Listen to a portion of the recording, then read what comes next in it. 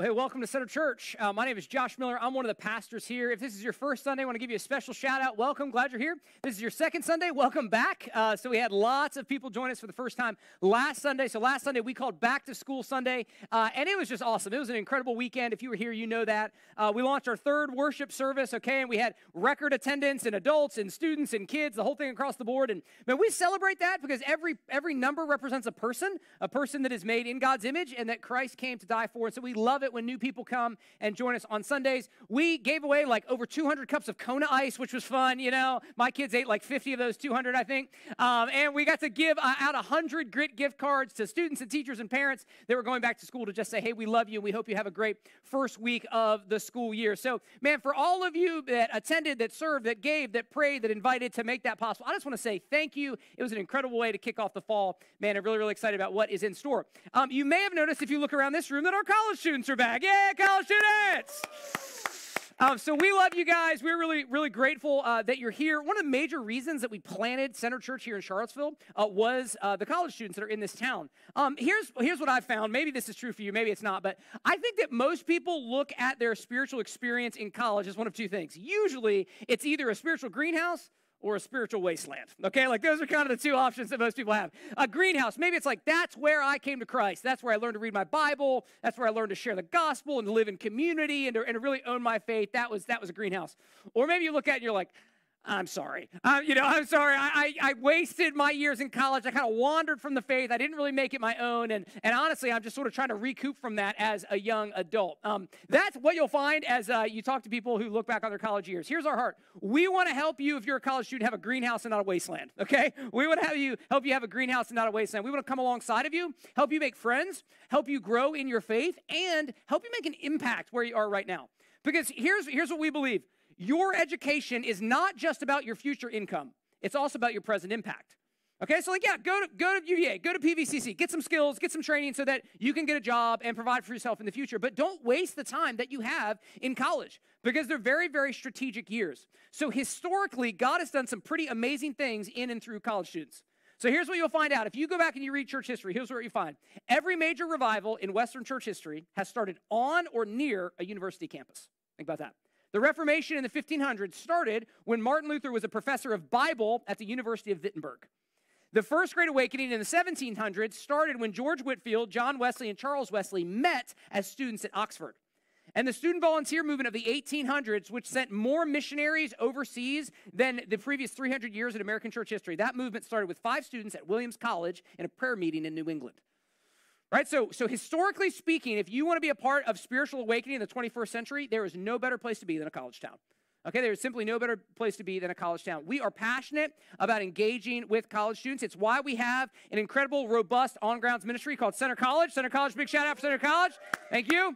All right, Center College. Here's what Center College is. It is the bridge between the church and the university. It is the bridge between the lawn and the lobby, okay? It is how you are both a student in college and you also belong to a local church. Because here's what I don't want to have happen. This is what happens to so many students. All right, let me level with you for just a second. Don't get mad at me. I'm just being honest. I know church is no place to be honest, but let's be honest. Okay, here's what happens. You go to school. You're kind of vaguely connected to a ministry or whatever, but you're not really ever connected. You kind of go to church a little bit. You graduate. You get your first job. It's in D.C. It's awesome. You're excited. You move there. You're like, oh, my goodness, I don't have to be an adult Christian.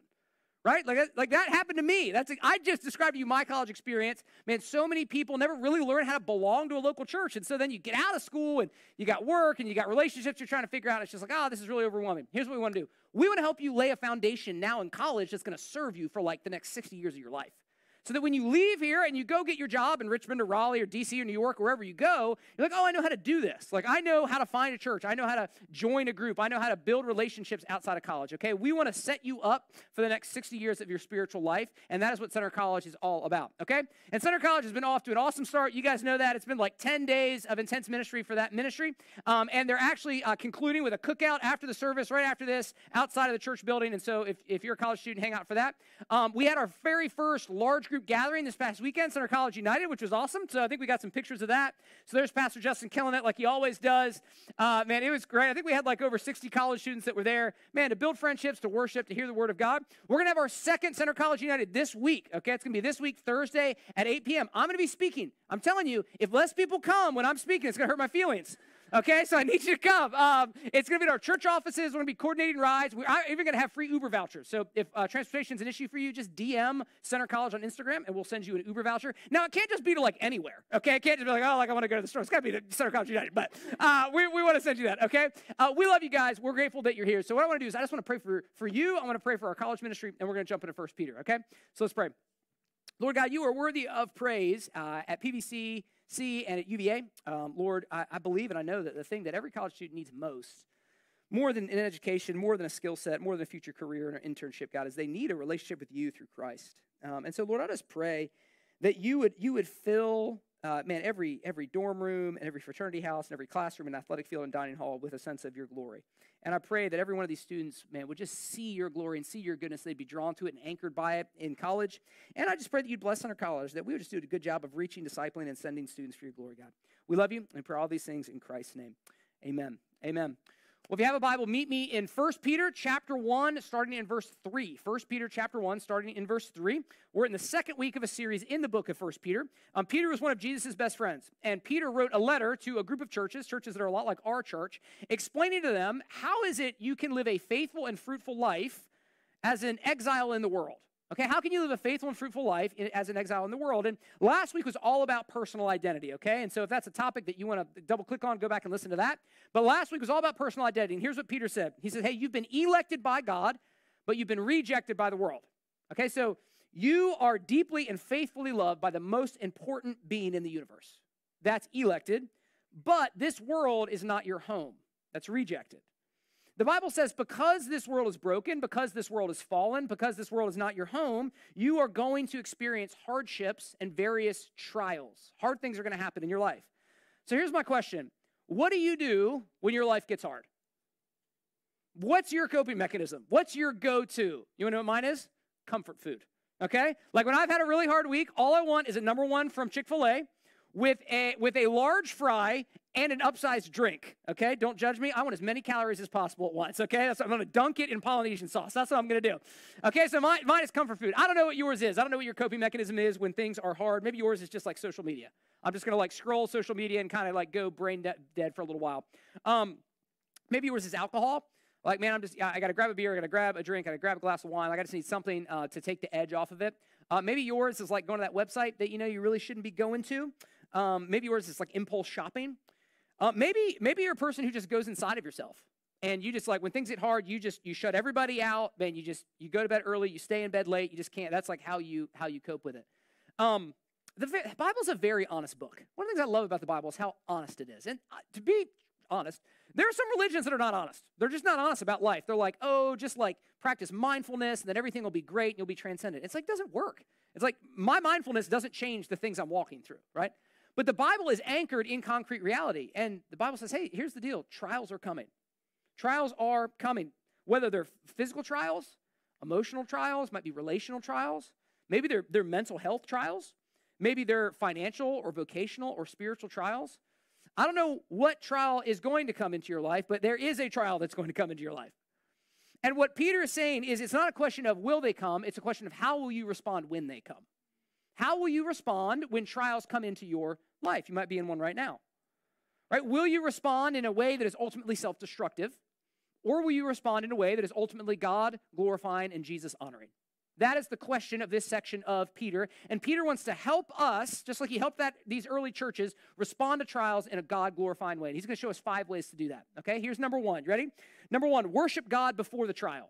Worship God before the trial. Here's what verse 3 says. Blessed. If you have a paper Bible, one of those things from the 1980s, circle that.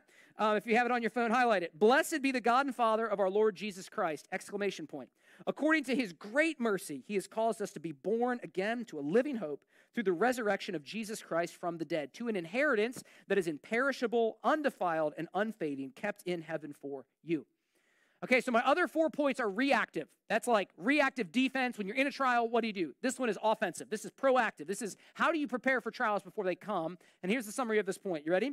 The best way to prepare for trials in the future is to deepen your worship of God in the present. The best way to prepare for trials in the future is to deepen your worship of God in the present. Notice in verse 3 that Peter says, blessed be the God and Father of our Lord Jesus Christ. You notice that exclamation point? This is the only place in the entire letter Peter uses an exclamation point. He's not like us. He doesn't end every text message with 3 of them, right? It's like, this is it. This is the only time he uses it. And because it's the only one he uses, we should ask the question, why? Like, why is Peter using an exclamation point here? Man, because he is fired up. Here's what Peter's saying. Here's how I would translate this. He's saying this: worship God. Bless his name. Pour out your praise to your Creator and Redeemer. Thank him. Honor him. Delight in him. Rejoice in him. We often use the word bless to talk about things in our lives, right? And that's fine. Like, this relationship is a blessing. This school is a blessing. My job is a blessing. That's fine. But notice in verse 3, verse 3 isn't about God blessing us. It's about us blessing God. Did you notice that? Peter's saying, bless the Lord. Pour out your praise and adoration to him. So here's a question. When was the last time you did that? When was the last time that you honestly blessed the name of the Lord? When was the last time you poured out your soul before God and you just worshiped him in spirit and truth? And you said, God, you are my greatest delight. You are the thing that I want more than anything else. God, you are glorious and you're kind and you're compassionate and you're just and you're gracious to me and I love you and I don't want to do anything else but worship you right now. Have you ever been able to say, like David said in Psalm 27, one thing have I asked of the Lord and that will I seek after, that I may dwell in the house of the Lord, gaze upon the beauty of the Lord and inquire in his temple? I mean, when was the last time you did that? Have you ever done that? Personal confession, it's very difficult for me to worship. And I'm like a professional Christian. You know, I heard one pastor say that when you're a professional Christian, I get paid to be good. You guys are good for nothing. That's how that works. You see what I'm saying? Anyway, you'll get that in 10 seconds. Right, but I honestly have a hard time because when I come in here on Sunday, I should be focused on God and worshiping him. But you know what I'm often focused on? Like, why is it so dang hot in here? You know, and like, does that new person feel welcome? And like, oh, I got to like memorize my intro and all this. It's just, I don't know if you've ever experienced this. It's just so easy to be distracted in here. And I don't really end up blessing the name of the Lord. I end up singing songs. And so that's my question to you. When was the last time that you poured out praise to God Almighty? Not the last time that you were around other people who were blessing the name of the Lord. The last time you blessed the name of the Lord. You see, worship has power in our lives. What we worship shapes our behavior. Let me give you a negative example of this from my own life. I've never like had a real salty mouth. You know, I've never used like I like grew up, my parents, you know, I literally got my mouth washed out with soap one time as like a kid, and I think it just stuck with me. Anyway, so I've never really like struggled with language except during football games. You'd think I was like a sailor during football games. It was just like flying out. And I really didn't like it. Like I was like, what is wrong with me? And I figured out eventually it was because I was worshiping football. So when things weren't going well, I played football in college. You're like, why is he swearing at the television, you know? So when things weren't going well in the game, I'm just like expletive after expletive, and I'm like, oh, this is not good. And I realized it's because I loved football too much. Football was driving my behavior because I worshiped it. And so actually, this is really embarrassing. I kind of finally got it under control by like my senior year. I made up all these replacement phrases, you know, that were like, and so like people would like make fun of me with all my ridiculous, I'd be like, bless it, you know, like all this stuff. But worship has power in our lives. Worship is a lot like an anchor. Whatever you care the most about, whatever you love the most, whatever you bless the most will be kind of the anchor in your life. And so here's the reality. If you bless the Lord, if he is the anchor in your life, if he is the thing that you love more than anything else, then you're going to be able to endure no matter what trials come. Because no matter what comes, it's not going to be able to take him away. But if your anchor, if the thing that I love most is something else and a trial takes that away, now I'm in trouble. You see the connection? You see the connection between worship and endurance? You see, worship has a remarkable way of reorienting us, doesn't it? Of broadening our perspective. You see, so often in trials, I'm this way, you're probably this way, I have my eyes in two places. I have my eyes inward on me and how I feel, and I have my eyes outward on my circumstances and how things are going. What worship does is it leads my eyes upward. And it reminds me that there's an eternal, infinite, gracious, loving, perfect, just Father who is for me and with me. And when I see that with my eyes, it helps me to have perspective and it comforts me in the circumstances I'm going through. It's why worship is one of the very best things to do when you're suffering and when you're going through a trial. I love how Charles Spurgeon, the old 1800s pastor, said it. He said, there is in contemplating Christ a balm for every wound. In musing upon the Father, there is a quietus for every grief. In the influence of the Holy Ghost, there is a balsam for every sore. Would you lose your sorrow? Would you drown your cares? then go plunge yourself in the Godhead's deepest sea. Lose yourself in his immensity, and you shall come forth as from a couch of rest, refreshed and invigorated. And worship is a remarkable way to worship has a remarkable power to reorient us and to broaden our perspective and to help us endure. So if you want to worship in your trials, start by worshiping before your trials. Okay, if you want to worship in your trials, start by worshiping before your trials. And Peter gives us two reasons to do that. Two reasons from this text to worship God before his trials. Here's the first one. Worship God because he's been merciful to you. Worship God because he's been merciful to you. Peter says, blessed be God. According to his great mercy, he has caused us to be born again. What is mercy? Mercy is one of those church words we throw around, but we don't often define. Here's what mercy is. Mercy is when you do not receive a punishment that you deserve. Mercy is when you do not receive a punishment that you deserve. So when you sleep through your midterm, but your professor lets you take it the next day, okay, that is mercy, right? When you're pulled over for speeding, but the officer gives you a warning instead of a ticket, that is mercy. You deserve punishment, but instead you're receiving mercy. So what is great mercy? Well, great mercy is when you are spared great punishment for actions done repeatedly and persistently over time. That is what great mercy is. So how has God shown you great mercy? That's what Peter says. He said, hey, worship God because he's shown you great mercy. Well, in Christ, if you are in Christ, you've been spared condemnation. Rather than receiving the just punishment for your sins, you've been forgiven. Rather than crushing you in wrath, God has pursued you in kindness. Rather than cursing you, God has blessed you. Rather than separating you from himself for all eternity, God has brought you close as an adopted child. Man, in Christ, you have received great mercy. And friends, here's the reality. Here's a spiritual reality that I hope you take with you no matter where you go on from here. If you minimize sin, you will minimize God's grace and you will minimize worship. But when you have a biblical understanding of the sinfulness of sin and the seriousness of sin, you will then have a biblical understanding of the greatness of God's mercy and grace towards you, and that will overflow in worship of him. An old pastor used to tell a story. He said, imagine that your neighbor came up to you and said, maybe dorm room or apartment or house and said, oh, hey, while you were gone, the IRS came by and they were looking for you and they said that you owed them some money, but I went ahead and paid it. And he would say, how would you respond to that? And he says, well, it depends entirely on how much money you owe the IRS. Right? If you forgot, if you filed something incorrectly and it's like, oh, I need to file, I owe them $350. You're like, oh man, that was really gracious of you. Maybe I'll take you out to dinner. But imagine you've been running from the IRS for a decade. And it's like they were coming banging down the door. We're taking you to jail. You're never going to get out. And then your neighbor comes and pays it off. You fall on the ground and say, command me. Right? Like the amount of debt that has been cleared determines how you respond. Well, that's what Peter's saying. Hey, you have been shown great mercy by God, and so you should respond in worship. Here's the second reason that we worship. Worship God because he's caused you to be born again. Worship God because he's caused you to be born again. So born again is how the Bible talks about conversion. It's how the Bible talks about becoming a Christian. So the Bible says that you're born physically, but that you need to be born again spiritually. And throughout church history, this doctrine has been one of the most offensive doctrines of the Christian faith. And the reason is that it's so profoundly humbling. Because here's what the doctrine of rebirth means for my personal life. My problem is deeper than I thought. I don't just need to reform my behavior and start some new habits.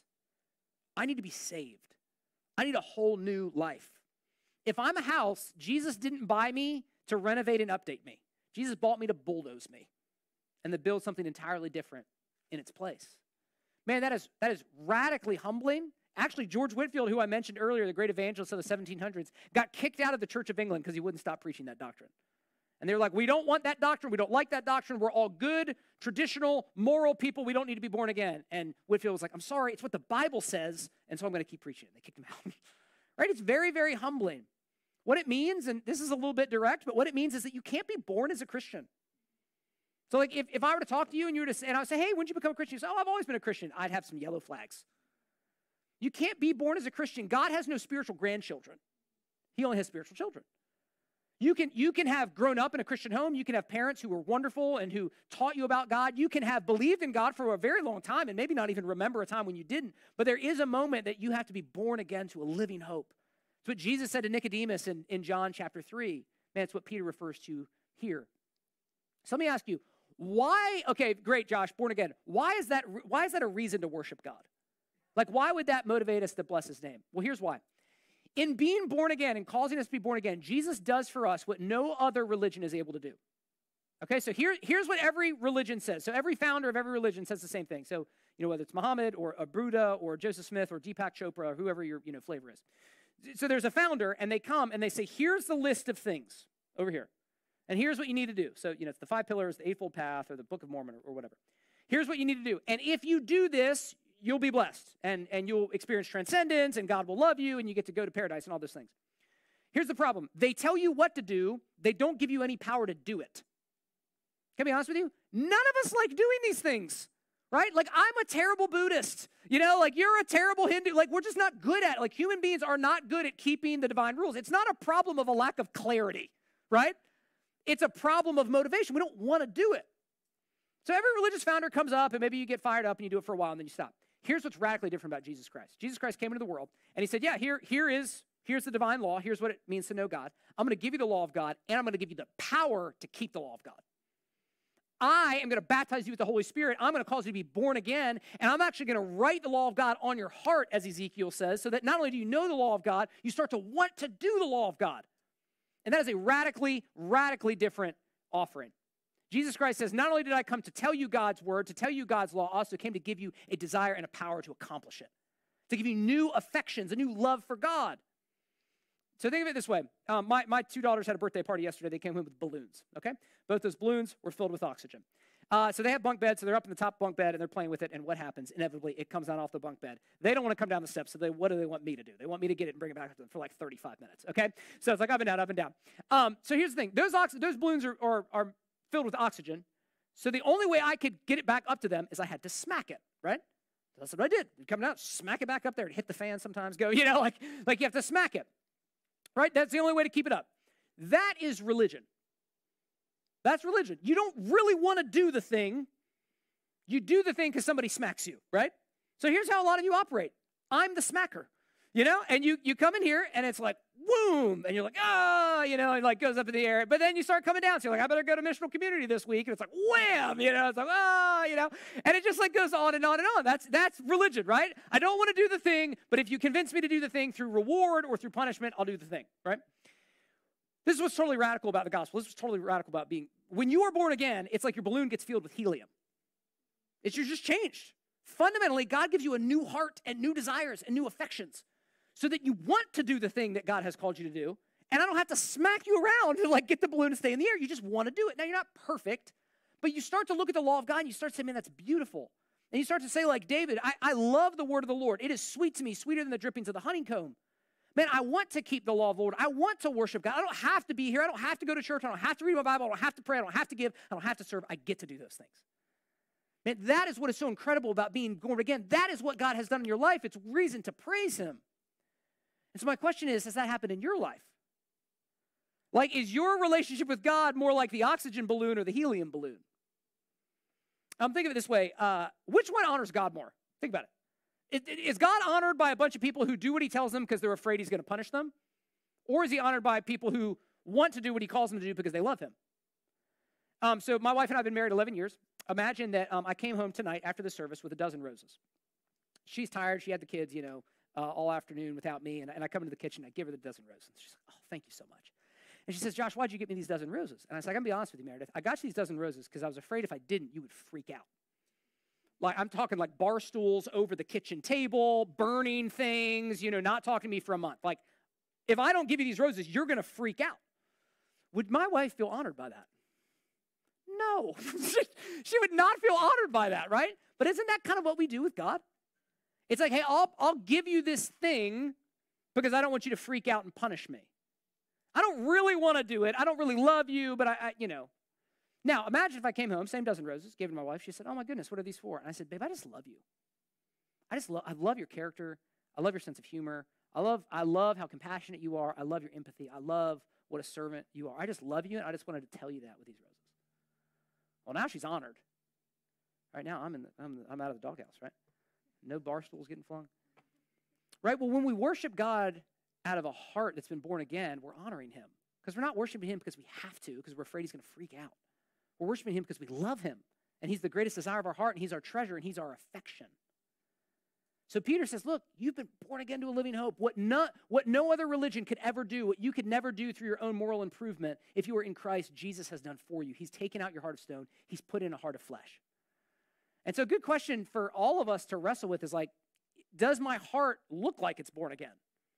Do I have a longing and a desire for the Lord, or am I just kind of going through the motions because I don't want to get punished by God? So Peter says, hey, man, worship God before the trials. Lay a foundation of praise. And do that because God has been merciful to you, and do that because God has caused you to be born again to a living hope.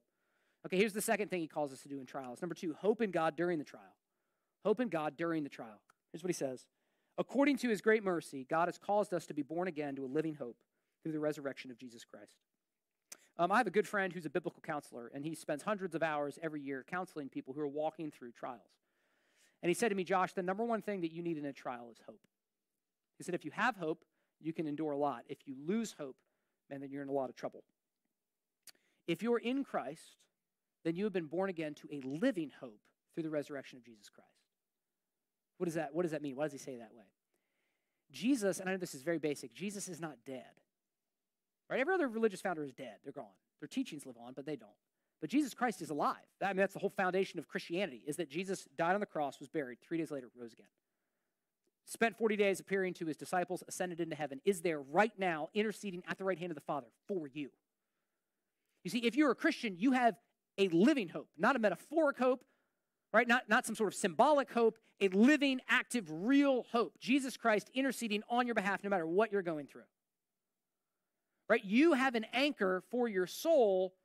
The question is, are you taking advantage of it? Is that where you look for hope in your trials? I was thinking about this week for myself personally. I had to admit to myself, maybe you can relate with this. Often it's not. There's usually 2 places that I look in my own trials. The first is I look around me and I hope the circumstances will change. Ever been there? Like, gosh, if I can just get through this season at work. Like if this relational conflict going on in my friend group, if we can just get past this, get to peace again. Like if I could just get out of this season of singleness. Like if I could just get into a relationship. If we could just have kids. If I could just make like $10,000 more, man, if I could just get through this first semester, right? If I could just get this exam over with. Like if my circumstances would change, then I would have hope. That's the first place I look. The second place I look, if I'm honest, is I look inward. And I think I'm the kind of person that can handle this. You know, like I kind of build myself up. Like we can do this.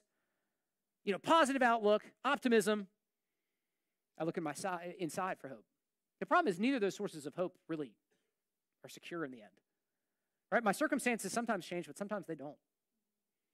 I mean, let's say you have chronic pain.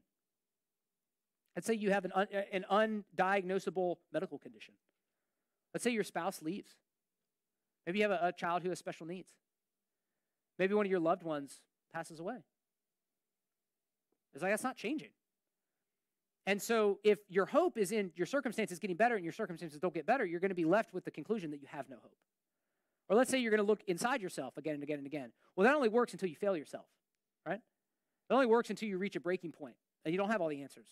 And you don't know where hope is going to come from. It doesn't seem like there's a light at the end of the tunnel. And no matter how much optimism and how many naps you take, you simply can't get up anymore. Right? It fails. It's not a living hope. But what Peter is saying to us is if you are in Christ, you have a living hope. You have a hope outside of you that is greater and stronger and over all of your circumstances that you can count in, and none of your trials can take it away. None of your trials can take away the living hope that you have in Christ. You see, too often we put our hope in things that the Bible simply doesn't promise us. Right? We say things like, man, I'd be so happy if I could just be in a relationship. If I could just get married, if I could just have kids, if I could just get a good internship, right? Do well in school, get a job that I enjoy in a city that's cool, make enough money to be able to do what I want, have a second home, et cetera, et cetera. Now, those things aren't bad, but the Bible just doesn't promise any of those. Like the Bible doesn't promise you're going to get married, doesn't promise you'll have kids, doesn't promise you'll have a good job, doesn't promise you're going to do well in school. It just doesn't. What the Bible does promise is that you will face tribulations and trials, which is honestly more real life, right? But guys, the hope of the gospel is not heaven on earth. The hope of the gospel is heaven one day. And so if you put your hope in changing circumstances, if you pushed your hope in your life, achieving some preferred future, you're setting yourself up for disappointment and disillusionment. Because, guys, this world is not our home. This world is broken and it's fallen, and there's some beautiful and wonderful things about it, but there's a lot of very, very broken and fallen and painful things about it. And so we need to have a hope that is stronger than our circumstances, and that's what we have in Christ, a living hope. He's living, reigning, and interceding on our behalf. Here's the third thing. remember God's with you in the trial. Remember God's with you in the trial. So we hope in God in the trial. We also remember God is with us in the trial. Peter writes this, you who by God's power are being guarded through faith for a salvation ready to be revealed in the last time. It is very easy to think of God as a heavenly Father who gives you a pep talk each morning and sends you out to deal with the issues of your life. Isn't that easy to think that way about God? I do that all the time. It's like I have my quiet time, I'm like talking with God, and then it's like, all right, now it's Josh time. And now it's like, go out there and deal with all my issues. Right? But verse 5 says otherwise. Verse 5 says God is actively guarding you until the day of your salvation is fully realized. What that means is the day of your salvation is fully realized on the day that either you go to meet Jesus or Jesus comes back. So until the day that you are handed over to Jesus, finished and final, God is actively guarding you by his power. That word guarded means kept safe and carefully watched. It means God is continually using his power to guard you by means of your faith. Think about that. You ever been walking through like a bad neighborhood at night? Like maybe you just like ended up there on accident. I don't know. This happened to me. Meredith and I went to Miami a few years ago. We were staying at this hotel, and we wanted to eat Cuban food because, Cuban food, right? And so I pulled up walking directions on my phone, and we're like walking. And like about 10 minutes in, I realized like this was not a good plan. It's like here I am. I don't know where I am. We're like in like a kind of a rough part of town, and it's like late. And I'm like, feeling kind of nervous, like a little bit, like very heightened, I don't know if you've ever been in an experience like that, but if not, bear with me. Maybe like you guys have only ever lived in the middle of the country or something. But anyway, so this is what's going on. Now, in a moment like that, you're feeling anxious, you're feeling worried. What would happen if all of a sudden like one of your friends was with you? You like feel a little bit better, right? Like, oh, okay, it's not just me now. It's like both of us. It's like power in numbers, right? Now, what would happen if your friend was like a former college athlete, like a pretty big guy who was into MMA? You're like, okay, I'm feeling better about the situation.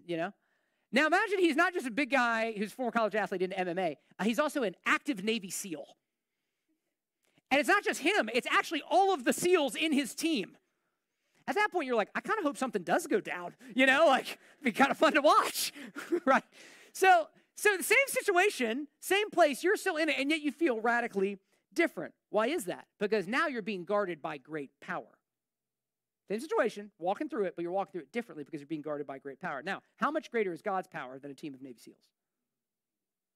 I mean, infinitely greater, right? How much greater is his wisdom, his control, his discernment, and his commitment to you?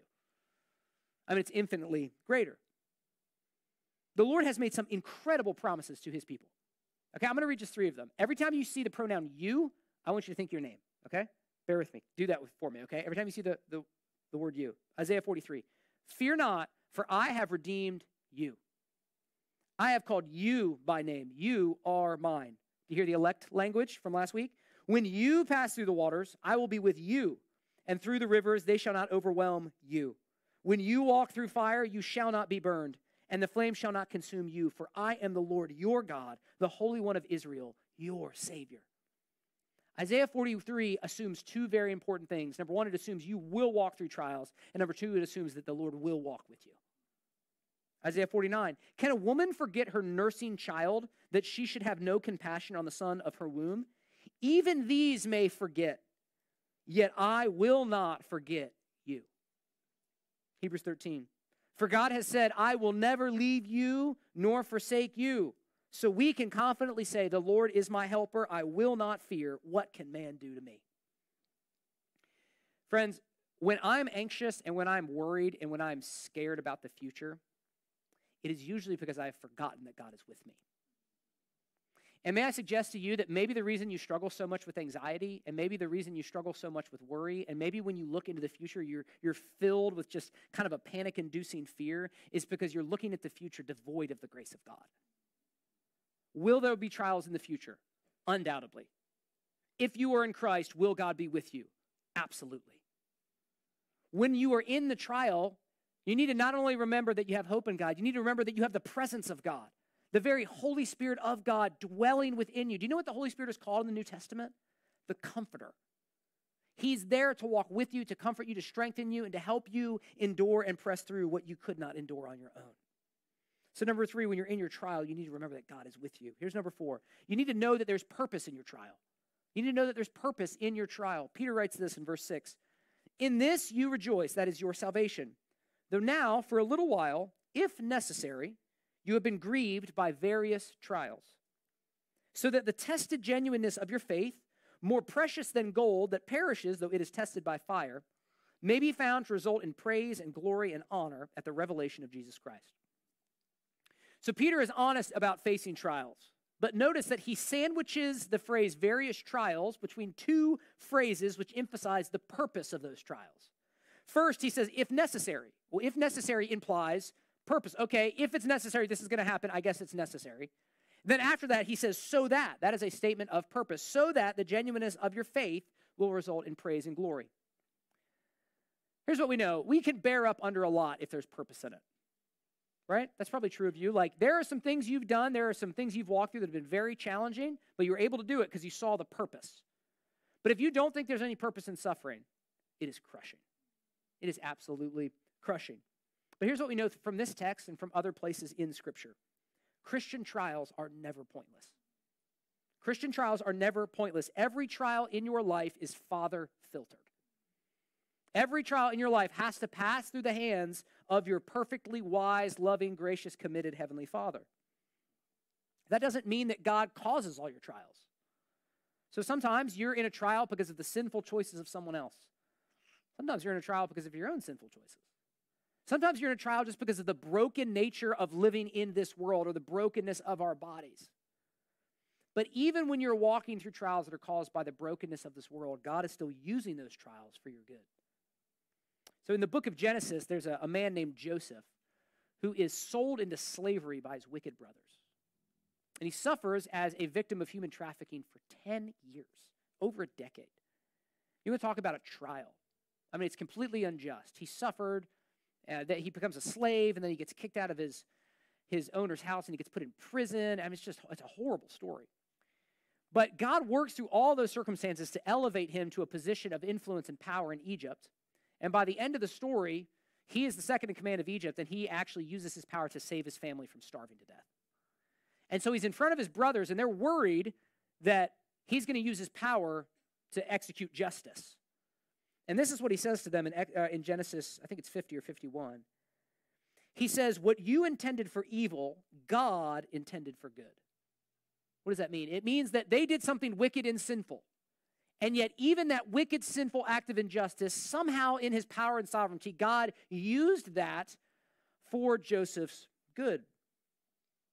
How would it change your perspective in life if every single time you walked through a trial, you said to yourself, God is using this in my life? Right? How would it change how you're feeling at work? Like, how would it change how you're feeling about singleness? How would it change how you're feeling overwhelmed about all the things you're trying to get done at school and you're not sure if you're going to be able to do it? How would it change how you feel about the brokenness in your extended family and the fact that your parents are getting divorced or you're estranged from your siblings? How would it change how you interact with that neighbor that you have a really hard time with and there's always drama? How would it change how you interact with your kids when they're breaking your heart? How would it change how you, hear that diagnosis from the doctor? If every time that happened, you said to yourself, what is biblical? You said, this is painful, this is grievous, but this is not pointless. My Heavenly Father is using this for my good and his glory in some way. Tim Keller, in his fantastic book, Walking with God Through Pain and Suffering, makes this observation. He says that American culture is the least prepared in modern history to deal with suffering. Because we are obsessed with happiness, suffering can be viewed as nothing but adversarial to our meaning and purpose in life. So if your only purpose in life is to just enjoy as much as you can, be as happy as you can for as long as you can, and to squeeze as much pleasure out of this world as possible, if there is nothing after this life, you're just a cosmic accident, you're not here on purpose or for a purpose, it's just like, eat, drink, and be merry, for tomorrow we die, then what is suffering if not a painful interruption in your purpose in life? And what if your suffering doesn't go away? What if it's chronic? What if it never changes? Is your life over? Is it just you've lost your purpose in life? You see, the point that Keller is making is that, modern kind of secular ideology does not have the philosophical resources to deal with suffering. So often what we do is we just sort of try to ignore it, press it down, medicate against it. It's why we often distance ourselves from other people who are suffering because we just don't know what to do with it.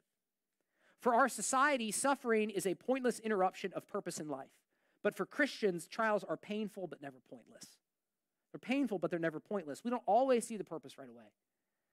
And sometimes you won't see the purpose on this side of eternity. But by faith, we trust that God is perfect and loving and good, and he is working all things together for good for those who have been called according to his purposes. So what are some of the reasons that we find in Scripture? Why does God lead us through trials or allow us to go through trials? Well, I'll give you a couple. The first is to wean us from worldliness. Wean us from worldliness. It's so easy to put our hope practically in this world and, climbing the corporate ladder and buying a big house and, having a spouse and 2.5 kids and a Labradoodle and, all these things. It's just so easy to put our hope there. And what happens is when we suffer and go through trials, we realize just how fleeting this world is. I remember this happened to me in high school. This is kind of a small thing, but I worship football. I told you that earlier. That's why I swore so much. And then I broke my leg my junior year of high school. And it was devastating to me. And it showed me just how much I'd put my hope in football, and it showed me just how silly that was. Because it just can't satisfy. C.S. Lewis famously said that God whispers to us in our pleasures, but shouts at us in our pain. So one of the reasons you might be going through a trial is to wean you from worldliness. A second reason might to reveal what you truly love. To reveal what you truly love. There's a phrase that says this: suffering introduces a man to himself. Suffering introduces a man to himself. Sometimes when we walk through trials, we say, I had no idea how much I loved that thing. Like sometimes you don't really know how much you love money or how much you love the approval of other people or how much you love this job or that school or this relationship until it's threatened. And you go, whoa, I didn't realize that was my character, and now I see it, and God is revealing to me what I truly love. Here's another reason: to enable you to comfort others. And to enable you to comfort others. So in 2 Corinthians chapter 1, Paul says that God comforts us in our affliction so that we might comfort others with the comfort that we have received. So I've seen my wife do this recently. She walked through a trial a couple years ago. It was very, very challenging. But just this week, she was on the phone for an hour with another pastor's wife who's walking through the same thing. And my wife was able to comfort her with the comfort that she had received. I mean, this is why, for many of you, your greatest ministry will come out of your greatest trial. The thing that you're able to comfort and encourage others with is the thing that you walked with God through. Right? So that might be the reason you're in a trial. It might be this. It might be to humble you. It might be to humble you, to help you recognize how dependent you are on God's grace, to make you more patient with other people. This is the case for me. My summer before my senior year of college, I spent a summer at this camp, and it was awful. I never want to do it again. But what God did is he used that season of trial and of suffering to really build much-needed humility in my character. Right? So God might be bringing you through a trial to humble you. Finally, he might be bringing you through a trial to test your faith. That's the purpose that Peter mentions explicitly here in verse 7. Do you see that? He said, your faith is like gold. So back then, the only way to tell if a gold coin was genuine was to melt it. Right? Because you could take copper and gild it with gold, right? And make, fake money. But if you put it down into the heat and it melted, if it was copper, you could tell. It's also the only way to remove impurities from gold. So even today, if you want to remove impurities from gold, you have to melt it, and then you can scrape the impurities off the top, and then you have a pure piece of gold. So here's what that means. This is what trials do to your faith. They reveal the strength of it and the impurities in it. They reveal the strength of it and the impurities in it. A false faith won't make it through the fire, but a true faith will be purified by it. A false faith won't make it through the fire, but a true faith will be purified by it. Be just very on your level here for a second. College is for many people the first refining fire. It's the first time you're out from your parents' house and you have to decide, am I going to do this? Am I going to own my faith? There are so many temptations. Man, am I going to own my faith? Am I going to pursue the Lord or am I not? Another big one is young adulthood. So when you first graduate, you're in a new town, you're away from your community, there's nobody that's really helping you grow. It's like, am I going to prioritize my faith? Am I going to go plug into a local church?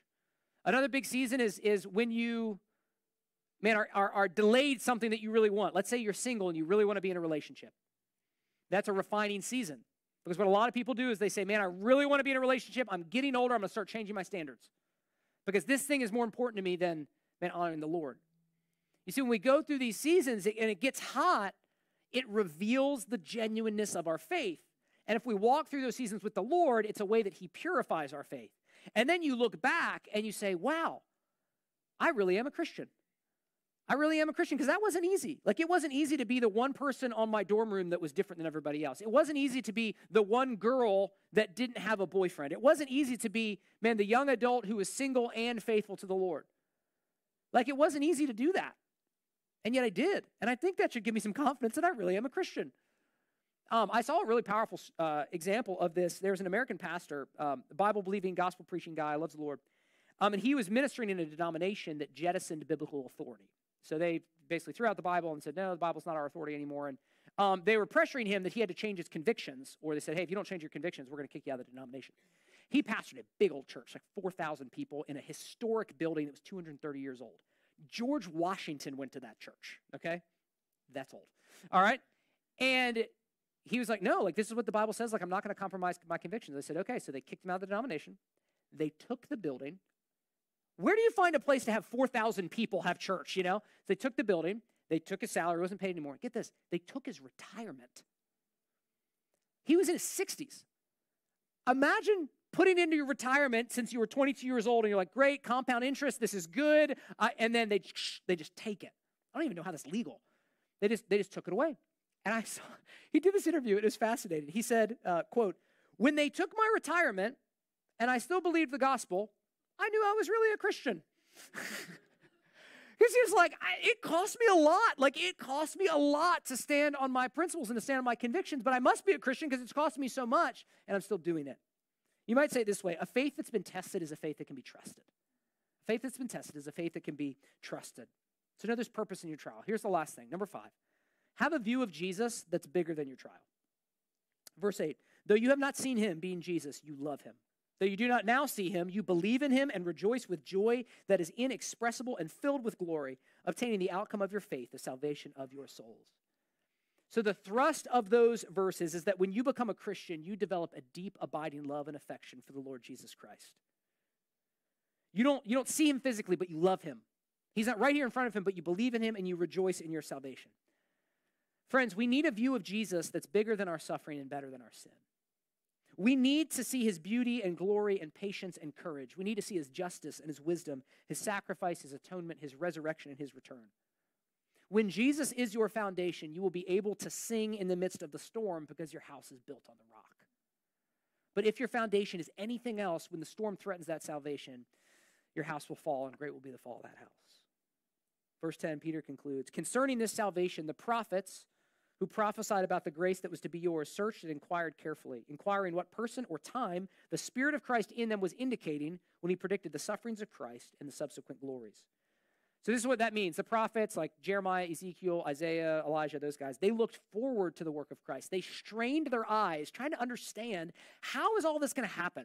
Like, how is the Son of Man, the glorious, powerful Son of Man, and the suffering servant, how are they going to be the same person? How is this going to work?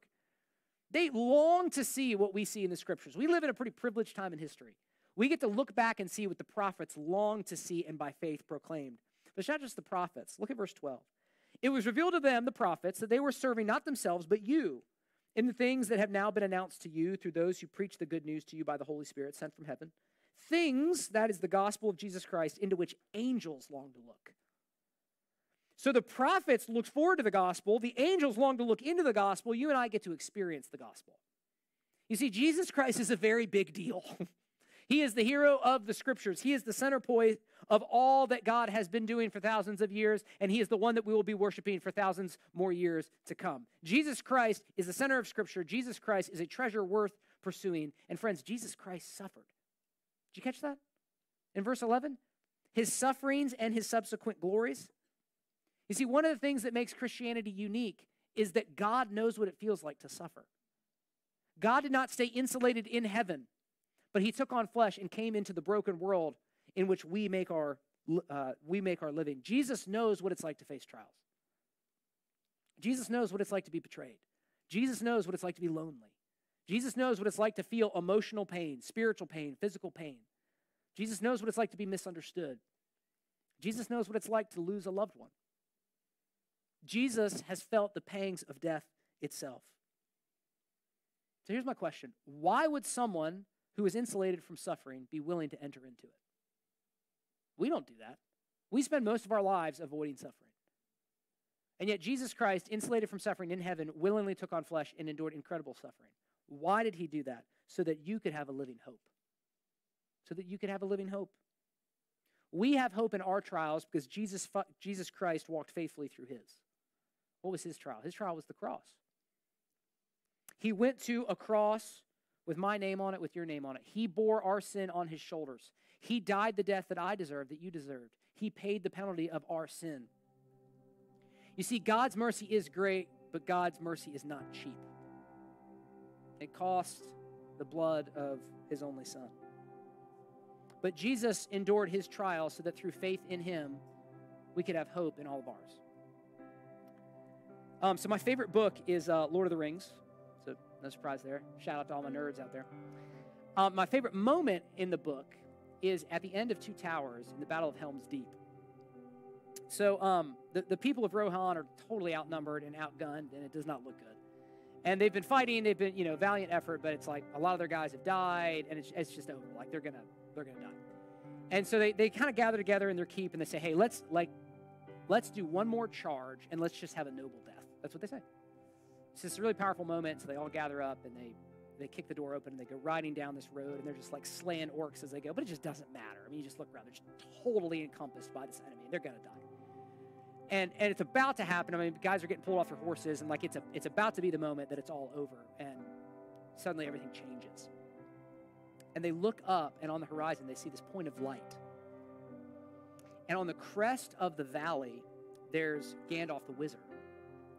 And he comes riding down into the valley at the head of this host of reinforcements. And they come flying down the valley, and they overrun the enemy, and the people of Rohan are saved. I tell you that because sometimes your life is going to feel like you're outnumbered and you're outgunned. It's going to feel like there's no hope. And the waves of grief are going to come on, and they're going to come on hard, and it's going to feel like you're absolutely drowning. But if you're in Christ, what I want you to know is that Jesus is always on the horizon for you.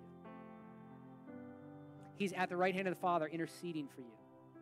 He's sending his angelic messengers to support you. And one day he's going to ride down into the valley at the head of an angelic army. And he's going to destroy every one of his enemies. He's going to wipe away every evil, wicked deed. And tears will be no more, and death and sign will be no more, because he's going to make all things new. So as you walk through the trials of your life, and you will walk through trials, keep your eyes fixed on the horizon.